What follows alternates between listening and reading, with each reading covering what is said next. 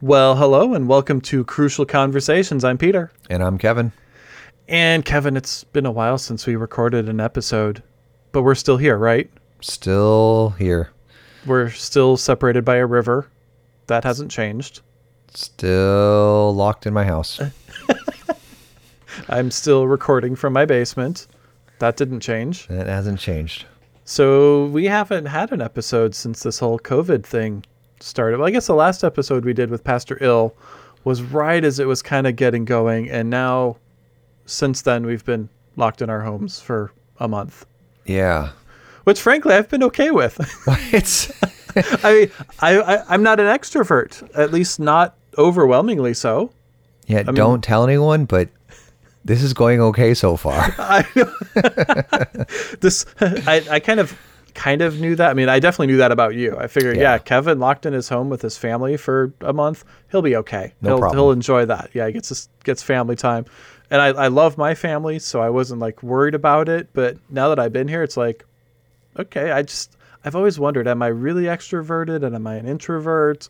Where do I actually fall on that scale? And it's like, well, I got extrovert tendencies, but based on this, I'm pretty much an introvert because okay, so I'm this doing whole fine. discussion of what am I and what kind of personality do I have, this is actually kind of interesting as we begin this discussion because we're actually going to talk about these kinds of things as COVID-19 and whatever you guys want to call what we're going through as a world, right? The coronavirus, pandemic, whatever you want to call it, it's exposing things. We should start calling it the Great Pandemic until the next one comes along, and then this will become Pandemic 1, and the next will be Right. Pandemic 2. This is the right? pandemic to end all pandemics. Yes, there we go. That'll okay. work. So we're going to kind of talk through some of the things you and I have observed philosophically. Is that a good way to say it, Kevin, of what we're going to talk about today? I think we're going to talk about, philosophically, or some of the philosophies and isms that you and I have been discussing and watching and kind of working through either between us or even on the podcast sometimes. Mm-hmm. And what has this whole event and the way that our world has handled it, what has it exposed to us? And we're nobodies, but from our weird points of view, we what have has microphones and a podcast. Therefore, we're experts, right? We are experts. Yes, listen to us. But really, just a casual conversation that everyone's welcome to join in. I think if they have questions, they can send them to questions@crucialproductions.org or go to our website, crucialproductions.org. There's a ask a question thing up the top there.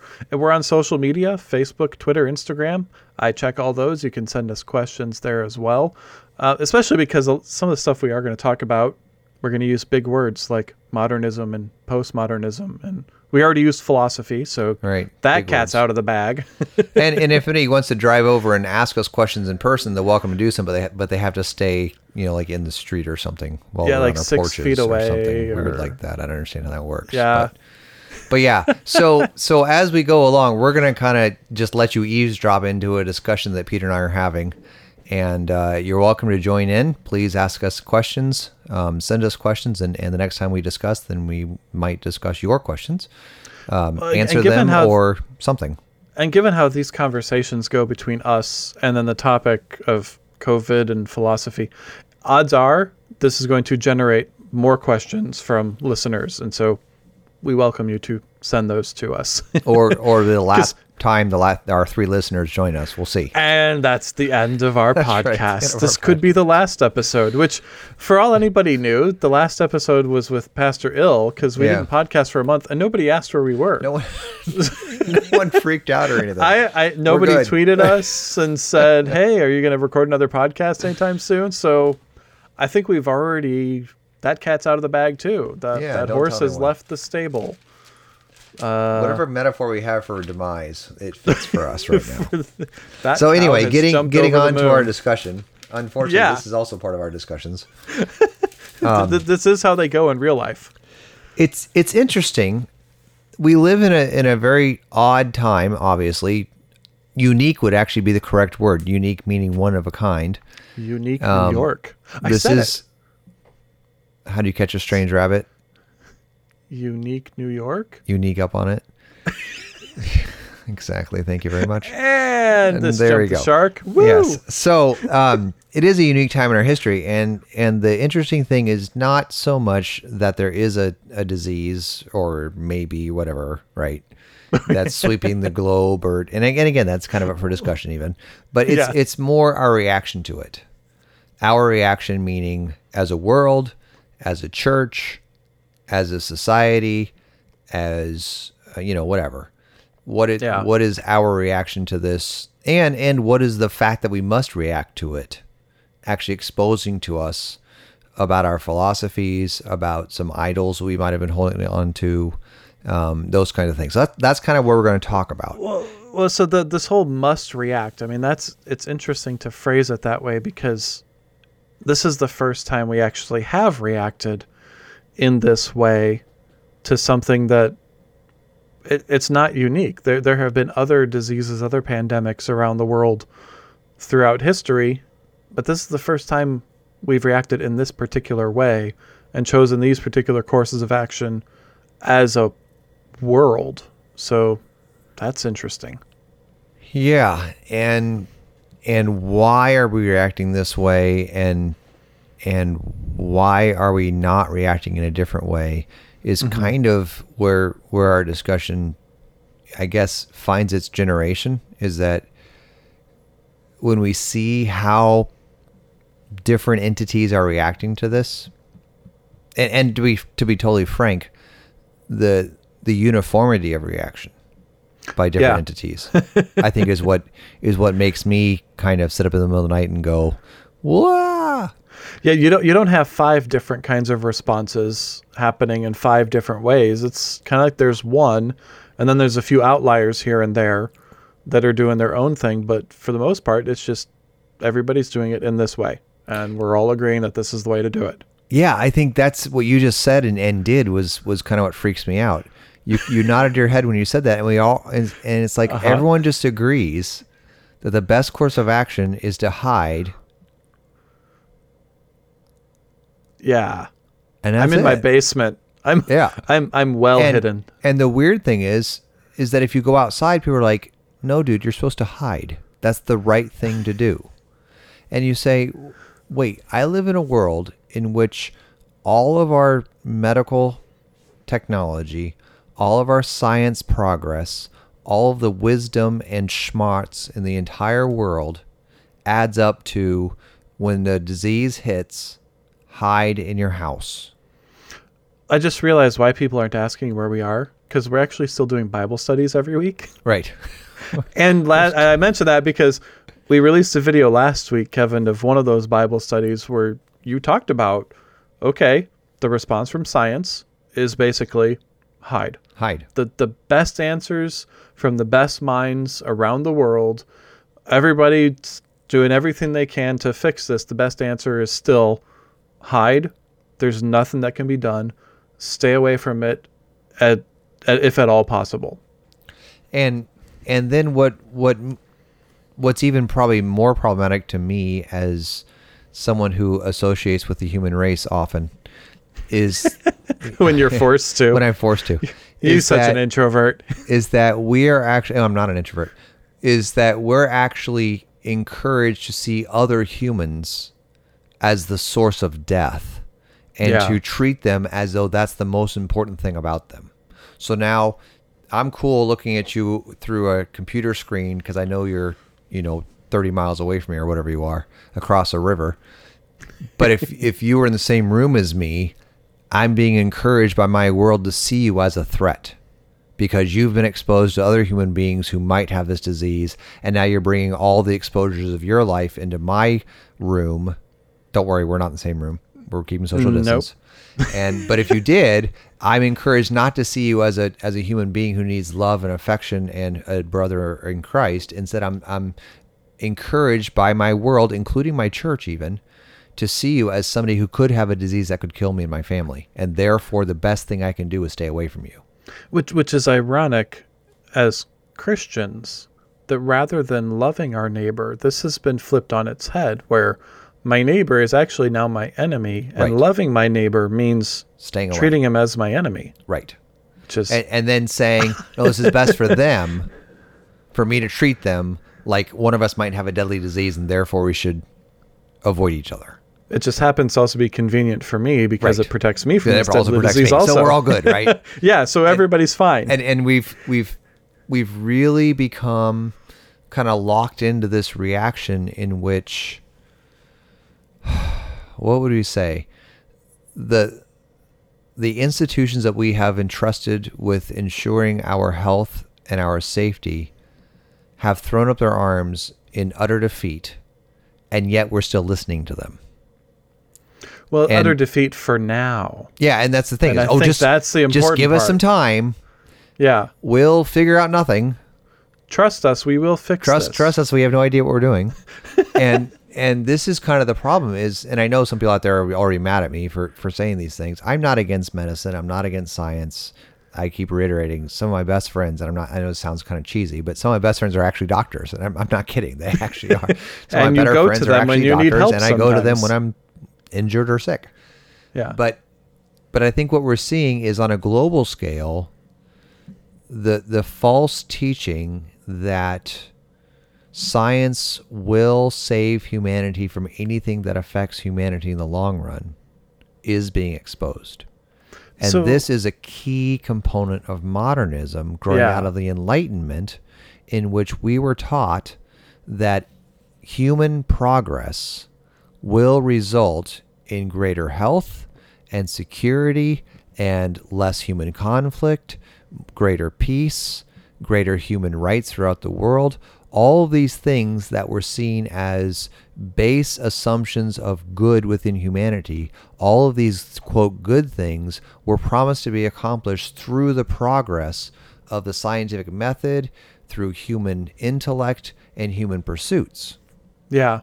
And this is why we framed this conversation initially as talking about philosophy and our observations, because at some point, I don't know, 2 weeks ago, 3 weeks ago, you and I were chatting, and I don't know which of us said it first. I know I did say it at some point, but I said, Kevin, we're basically just seeing modernism on display. Mm-hmm. Modernism has the global stage right now, which is ironic because postmodernism supposedly killed it, and yet Yep. here it is. Maybe this is its last hurrah. It'll never totally die. We can talk about that because you have to be totally non-rational. Or Okay, now I'm going non-human. down a rabbit trail, or Yeah. not human. Yeah. So, But the point is, we look at this, and my observation was, well, this is modernism. This Yep. is science telling us, trust us, and everybody saying, yes, we do. We trust you. You will fix this. You will tell us the answer. We will wait in our homes until that day comes when you have the answer for us, science, because we believe you can do it. and when we had that conversation, my response to you was, I actually read online that day before we had talked a post about somebody saying, what we should do is just wait. And the point of the article was because science and progress will save humanity. That was Yeah. actually their closing line, and it was in bold print. Yeah. And I wish I would have saved it so I could quote you the source, but that was actually the end of the article was, seriously, just wait, because our hope is in science and human progress, and that will win out. Mm-hmm. Well, and I'm seeing this on Facebook, on Twitter, social media, people posting, saying the same thing, where we can do this, let's come together as humans, and we'll get through this together, because eventually there will be a vaccine that'll solve this problem. Eventually, herd immunity will work, or whatever the scientific answer is. Everybody is saying, and when I say everybody, I actually mean everybody. I mean, that's why this observation, this conversation, well, except I was going to say, except I haven't seen you, Kevin, but now Right. I'm looking at you on a Sorry. video screen, so technically I'm seeing you. I don't know. Right. But But yeah, the everyone's kind of public, in this together. yeah, the public conversation that is happening is we're all in this together. Science is going to solve it. It's going to fix it. And then anybody who disagrees with that, if people are like, hey, wait a minute, what are we doing? Is this actually the right response? Those people are bad. I mean, you very quickly get that feeling online where those people get jumped on, or they're very careful where they say it and how they say it because they're going against what the general public is saying. And they're, half the time they're instantly labeled as crazy, or, you're going to kill people. I think Right. maybe that's the disturbing part. Right. where And I've that's the seen thing is, Christians telling other Christians, if you continue to have church in any form, or if you continue to go out and do things and live your life, you are murdering people. as a matter of fact, some Christians are now saying, "Oh, did you see that crazy pastor at church over there? Well, people from his congregation probably gonna get sick, and they deserve it because they shouldn't have had church." And these are we're almost Christians saying that. rejoicing in Yeah. other Christians getting sick or something and saying, "See, they deserve it." Now, let's be clear. This podcast is not to say that we know better than everybody else and we've got it figured out. We're not here. We're not conspiracy theorists saying there is no COVID-19 and there's this kind of ruse. We're not. That's not what we're getting at. I am still in my basement, Right. but And I I am kind of wonder still. if it's just because I like it. Well, yeah, and I'll be totally upfront. My family and I are doing our best to obey the government rules about social distancing and not gathering more than 10 people. I'm teaching Bible class online instead of going to my church to teach there. So Right. we are doing our best to We obey. are not attempting to foment a rebellion of any No, kind. we are not, Nor and we're do not we- encouraging anybody to Yeah. to break rules. That's Yeah, not we what would we're not. getting We at. would not do that. We're simply wanting to provide some opportunity for thought, for reflection, and to be totally blunt, for hope. Yeah. And I think this is an important thing as we talk about philosophy. And a lot of people ask me why I care about philosophy because I'm a theologian, not a philosopher. and the reason is because I find in philosophy a lot of opportunity for discussion, because I think philosophy, even secular philosophers, maybe sometimes especially secular philosophy, helps us understand how humans have observed how humans interact or encounter this world. I don't know if that made sense or not, but I think philosophy helps us understand how humans have observed other humans as they interact and encounter this world.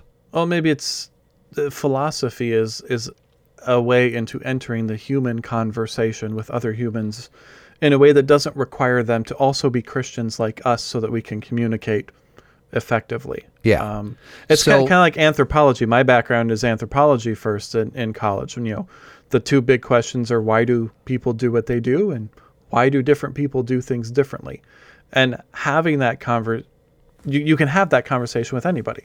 Right. It doesn't require them to be an insider Christian to be able to have a meaningful conversation. So philosophy is kind of a way to do that as well, right? Yeah, exactly. And so when we encounter an event like this, that is, and again, whatever narrative you are choosing to embrace at this point regarding COVID-19, and there are different narratives. I hope you guys understand that. Yeah. There are lots of different narratives right now. You The kinda mainstream gotta- media is one. Yeah, and you got to kind of pick your narrative. And then we're not here to tell you which narrative is right. Yeah. Or which narratives are right. That's not our point. But no matter which one you're choosing to follow or believe or embrace, this is affecting your life. Yeah. I mean, even if you are on one side of the coin and everybody else you live with is on a different one, that's affecting your life and our daily interactions, the fact that we can't go to restaurants and our churches are not normal, even if they're still doing something that's still not normal, still not the way it was. Yep. So it is affecting us.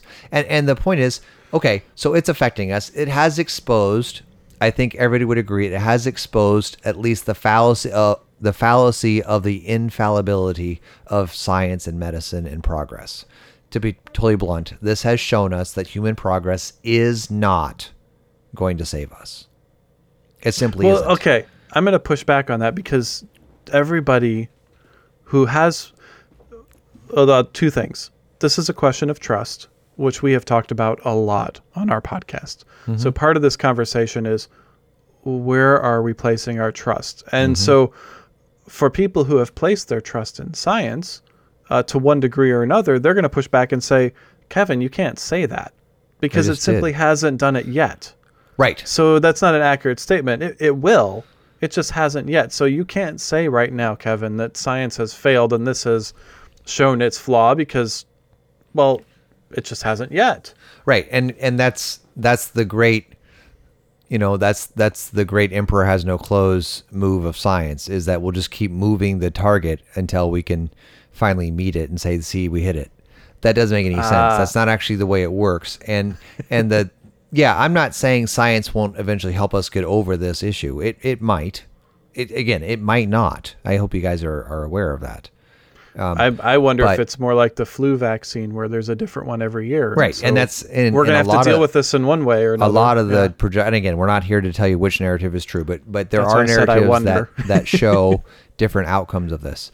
But no matter how this ends up turning out, the reality is something hit our world in which 7 billion people agreed the best reaction is to hide and hope.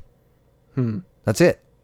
It wasn't science has solved it. We just got to get access to the science. No, listen to the scientists. They're saying we have no idea how to stop this. They're saying we are months, if not years away from a vaccine. Yeah, and we're not sure we'll ever find a vaccine. SARS still doesn't have a vaccine. So from what I've read. So there are lots of things where science itself is, I'm not making stuff up. This science itself is saying we don't know how to stop this right now. And we don't know if we ever will know how to stop this. So at the very least, this is exposing to us that the hope in science to end human suffering is a false hope. Science might help us get over whatever specific things we end up suffering from, yes. And like I said, if I break my arm, I would quickly go to a doctor to help him, to ask him or her to fix it for me, right? To set it. Can you put this in a cast, right? Please? Can you please fix this? I would not say, well, I'm righteous, so I'm going to deal with a broken arm a different way. No, I'm not saying that at all. But the point is, I don't then say to that doctor, you're my savior, you're my salvation, you are my hope for a long life, you're my hope for long-term health. No, okay, I don't. That's an important distinction, because I think we don't. Let me phrase it this way. I don't think of myself as doing that when I go to a doctor. Right. But am I doing it anyways? Like, how am I missing when I'm actually doing that? So the question for us is where are we putting our hope?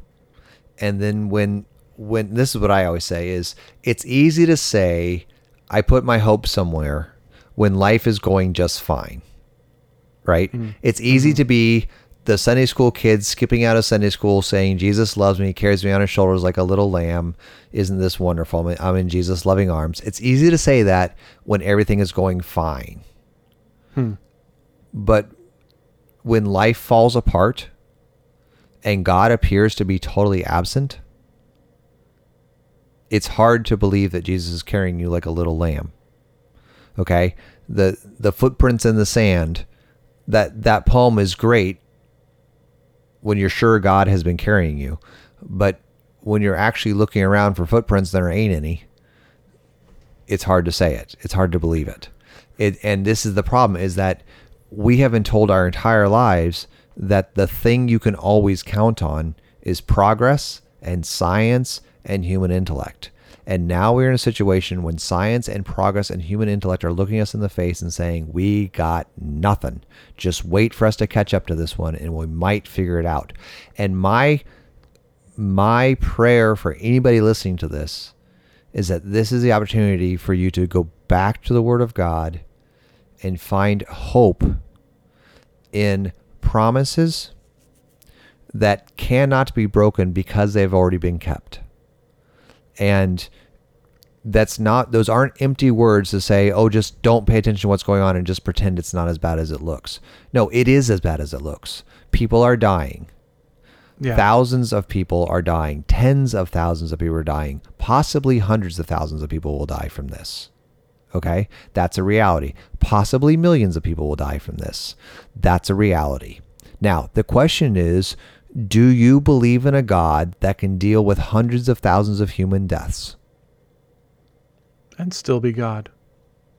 Well, if he's God, he doesn't still. He just is. Yeah, but mentally that's how we think of it. And that's the issue is, look back at the Old Testament. God wiped out over 100,000 Assyrians in one night. And we all said, oh, that's great. Look how he protects his people. God told the Israelites to wipe out everyone in the promised land. And we said, oh, well, that's because he's pushing for, purity of his people in the promised land. And we say, oh, we can explain that away. This is what God is doing. And now what's happening is that tens of thousands of people, if not hundreds of thousands of people, are dying.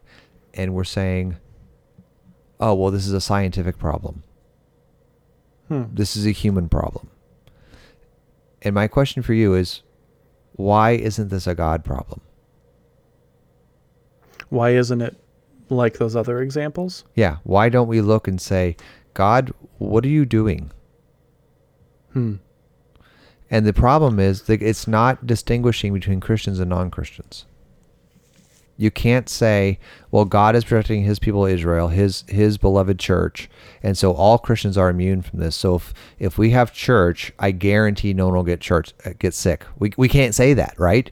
There is a good chance that if we gather, my church normally has about 200 and some people in worship on a Sunday morning. Yours probably a little more, I think, Peter. If we gathered with that normal gathering for Bible class and church and donuts and coffee and sacrament and all that, then we're probably going to have somebody could get sick from that gathering. There's no promise of immunity just because we gathered on word and sacrament, right? We're not saying that. Somebody does get sick from that gathering every week. Maybe it's just a cold, maybe it's the flu, maybe it's not this, but the reality is we are spreading stuff every time we gather every week. And for our entire lives, that has been okay. As a matter of fact, I happen to know personally that you brought your daughter when she was extremely young and very vulnerable to disease to a public place. With lots of people. You even let me hold her. That was actually the scary part. Yeah, that was the scary part right there. Okay. More for the dropping, not the disease. Right, exactly. It's like, oh, Kevin might get nervous. It's a baby.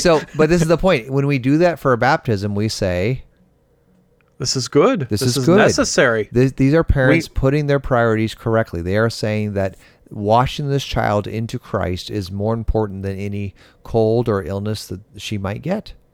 Right?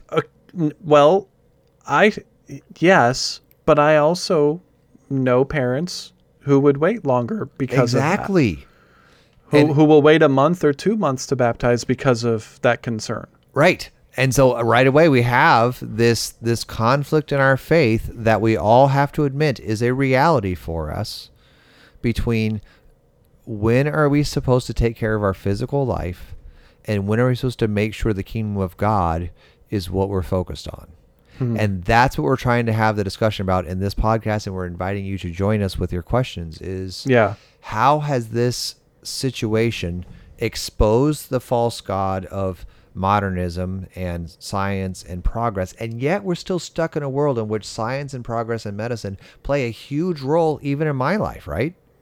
Well, and if the listener is asking right now, well, then why didn't you start with that? Well, the reason we didn't start with right off the bat is because we're seeing the response being one more governed by philosophy and its underpinnings and its assumptions, particularly modernism, than we are this. So it's kind of like we needed to work through this for half an hour to get to, okay, what's the real question? And so as we ask this question, the other, we bring up other isms and you think postmodernism is like, well, does postmodernism have a better answer? And the answer is no, it doesn't.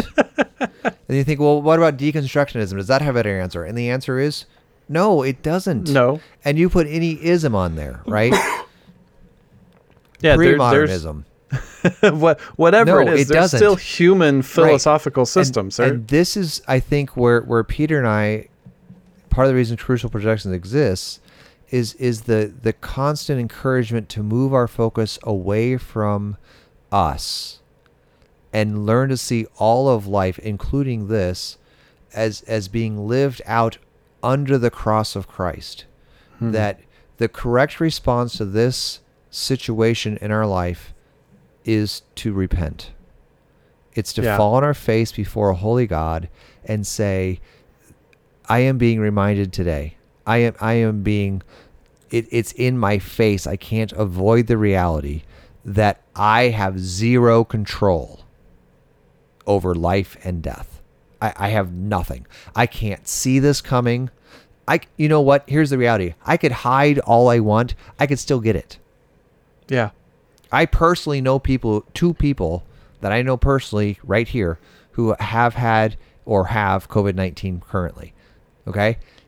There's no guarantee that I won't get it or haven't gotten it or whatever. And now, good news, they've both recovered. But but I've known two people, which means at some point, who knows, right? And we can't control it. We can't see it. We can't stop it. We can't control it. And right now, we can't fix it. So God is calling us to repentance through this. He is saying, get on your face. And I mean face. As low as you can get before God, admit who he is and who you are. I am not God. I have no control over this. But God is God. And not just still. God is simply God. This is not shocking to him. This is not outside of his control. This didn't catch him off guard. He's not unsure of the future. He is not abandoning those whom he loves.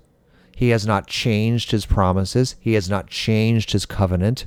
He has not changed his means of grace. He is not saying, "Well, I don't know how to." I wasn't ready for this. What?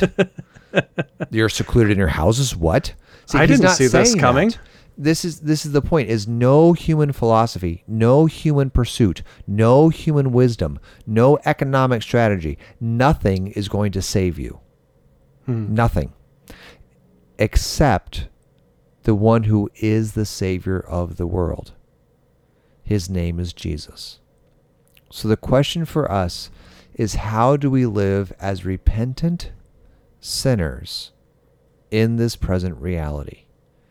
I encourage you all, I encourage everyone who's listening to spend time in the scriptures and to lead your families and your friends in repentance, to pray prayers of repentance. Lord God, I confess that I have made myself to be a God, that I have trusted my own wisdom, my own smarts, my own abilities. I've trusted in other human agencies and institutions. I've trusted in science and medicine to make me feel secure. I've trusted in my finances and my investments and my insurance to make me feel secure about my future. And today you are reminding me to trust in you alone. Forgive me for all of my misplaced trust. And by your Spirit, turn me.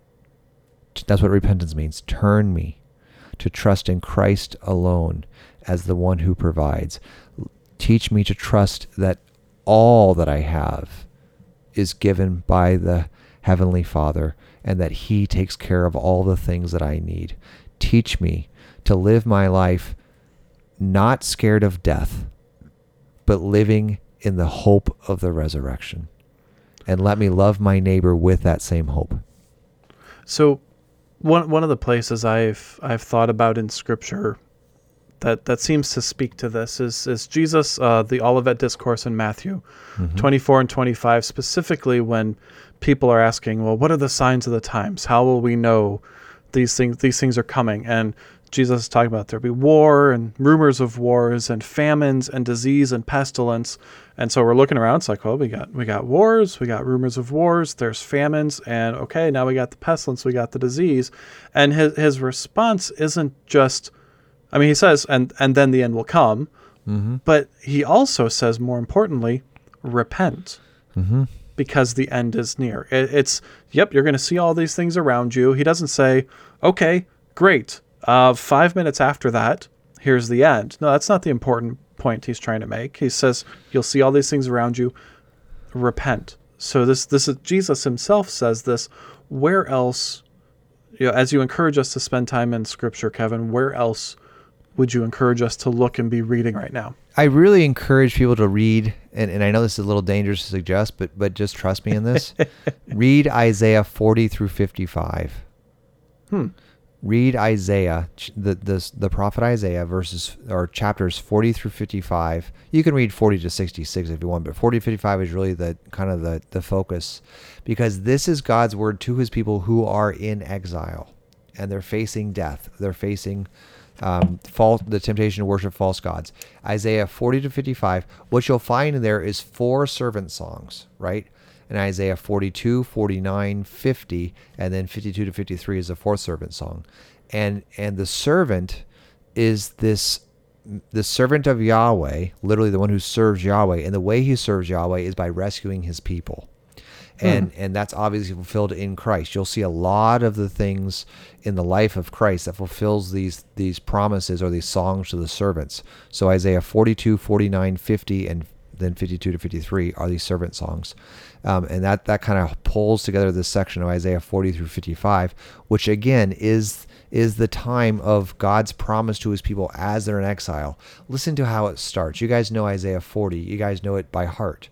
Comfort, comfort my people. Oh, I can sing that one. Yeah, you can sing it, right? But I'm not going to. But you can. That's how well we know it. And then you also know Isaiah 55 because it ends by saying this: "Come to me, everyone who's hungry." And then later in Isaiah 55 it says, "My word will not return to me void, but will accomplish that for which I sent it forth." It also says in Isaiah 55, "For my thoughts are not your thoughts, my ways are not your ways." See, all of these verses, that's Isaiah 40, 55 right there. That's the beginning and end. And in the middle, you have these servant songs where what's the answer when you're in exile? It's not to turn to false gods. It's not to turn and invent new ways of hope. It's to return to the Lord your God. Joel chapter 2, return to the Lord your God, for he is gracious and he has steadfast love, right? Return to the Lord your God. Why? Not because he's going to zap you, not because he's going to say, ha ha, I caught you in your idolatry. No, but because with the Lord is steadfast love.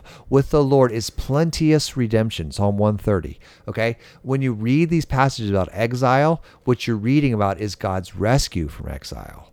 Confess, repent, and trust.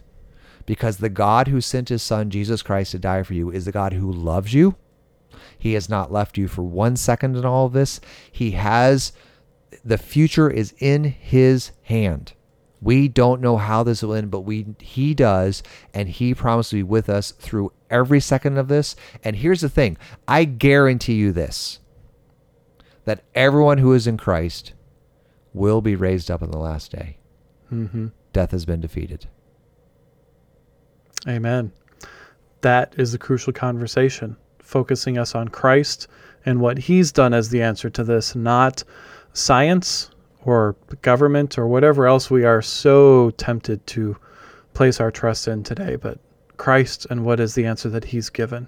So thanks for joining us today, everyone. This is Crucial Conversations. I'm Peter. And I'm Kevin. And we'll see you guys next time. See ya.